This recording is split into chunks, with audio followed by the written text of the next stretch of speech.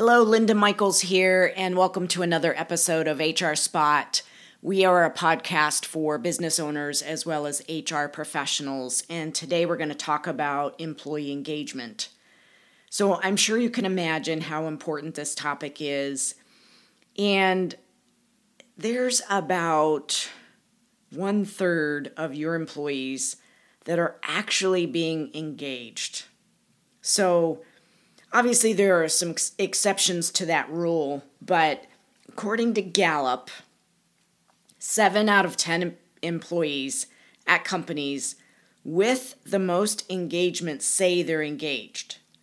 That's more than double the expected average and begs an important question. What are those companies doing differently? So having worked with and for many high-performing organizations, I hope I can provide you the appropriate answer. So these companies are taking more of a holistic approach to engagement. So they're not measuring employees' feedback annually, putting plans in place, crossing their fingers that next year's numbers might be better.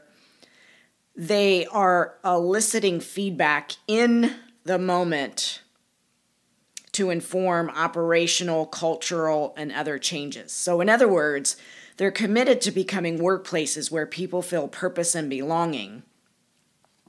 So after the pandemic, people want more out of life than just a title and a paycheck. They don't want to give leaders input only to have those leaders not listen to a word they say. They believe that they're confidential, in quotes. Are they really confidential? So what they want is meaning and respect, and in return, they will give their best. So truth be told, employee engagement and employee empowerment have turned into buzz phrases. And while they're underlying concepts that are appealing and admirable, they have zero meaning if there's not any freedom of action on the table. So here's what I mean. Let's say you tell a coworker she's empowered to do something. At the same time, you put compliance restrictions, rules, and guidelines around what she's allowed to do. So basically, you've tempered her ability to do anything or showcase any real engagement.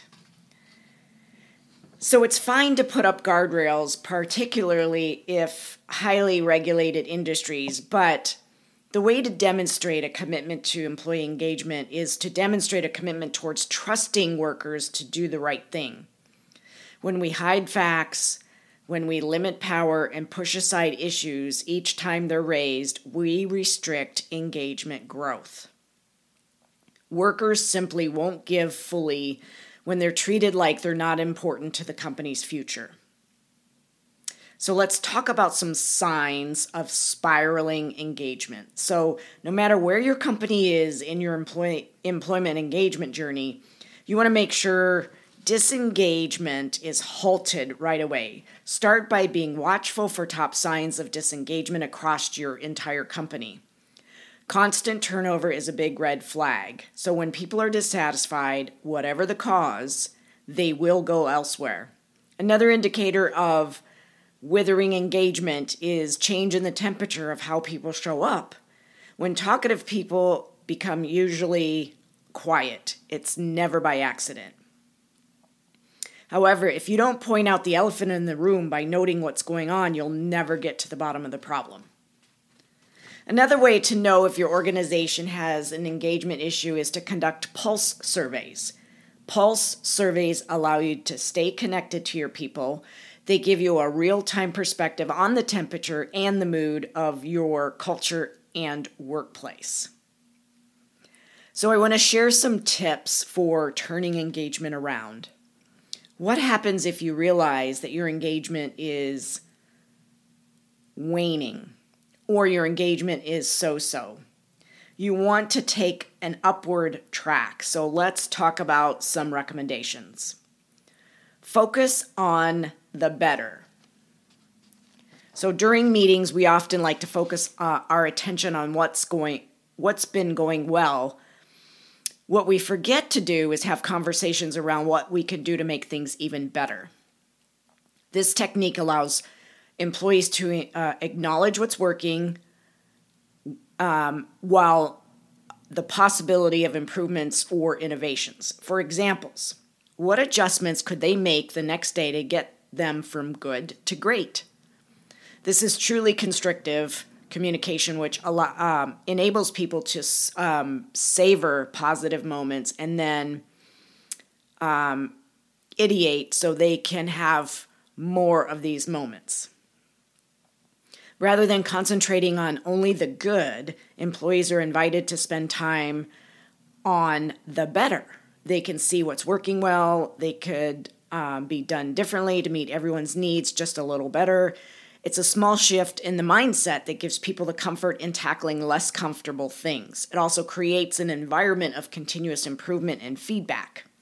So number 2, challenge your assumptions about people. Too often, leaders inadvertently operate on an us versus them platform. That is, they say they welcome feedback, but their behaviors say otherwise. They'll accept the feedback, yet they don't reciprocate by sharing the good, the bad, and the ugly feedback with others.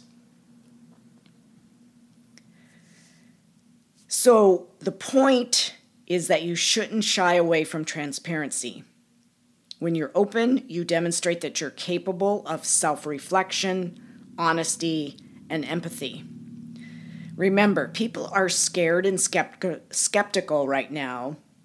A full 90% of employers say they're planning layoffs, and employees don't want to be downsized. Rather than tiptoeing around what's happening, be frank. Have a discussion.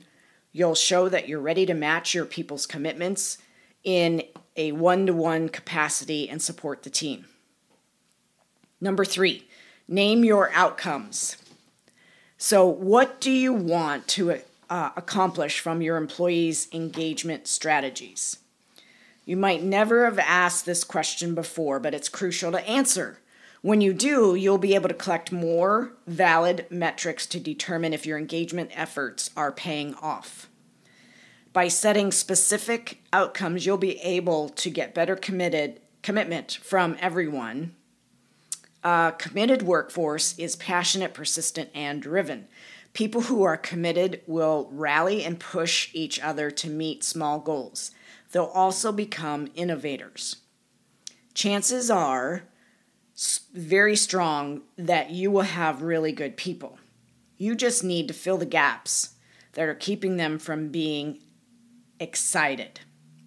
But you can't help them intentionally work out of the comfort zone of their existing tasks and invent new processes if you're not willing to do the same. Employee engagement shouldn't be regulated to a percentage stuffed into a year-end report. It should be an ongoing principle fueled by commitment of leaders to treat people like valued contributors. Thank you so much for your time for this episode. We look forward to seeing you on another episode. Feel free to reach out to us if you have any questions, if you'd like to hear a different topic, if you need help with any of your situations. You could reach out to linda@azhrhub.com, or feel free to visit our website, azhrhub.com. Thank you so much, and we will see you real soon.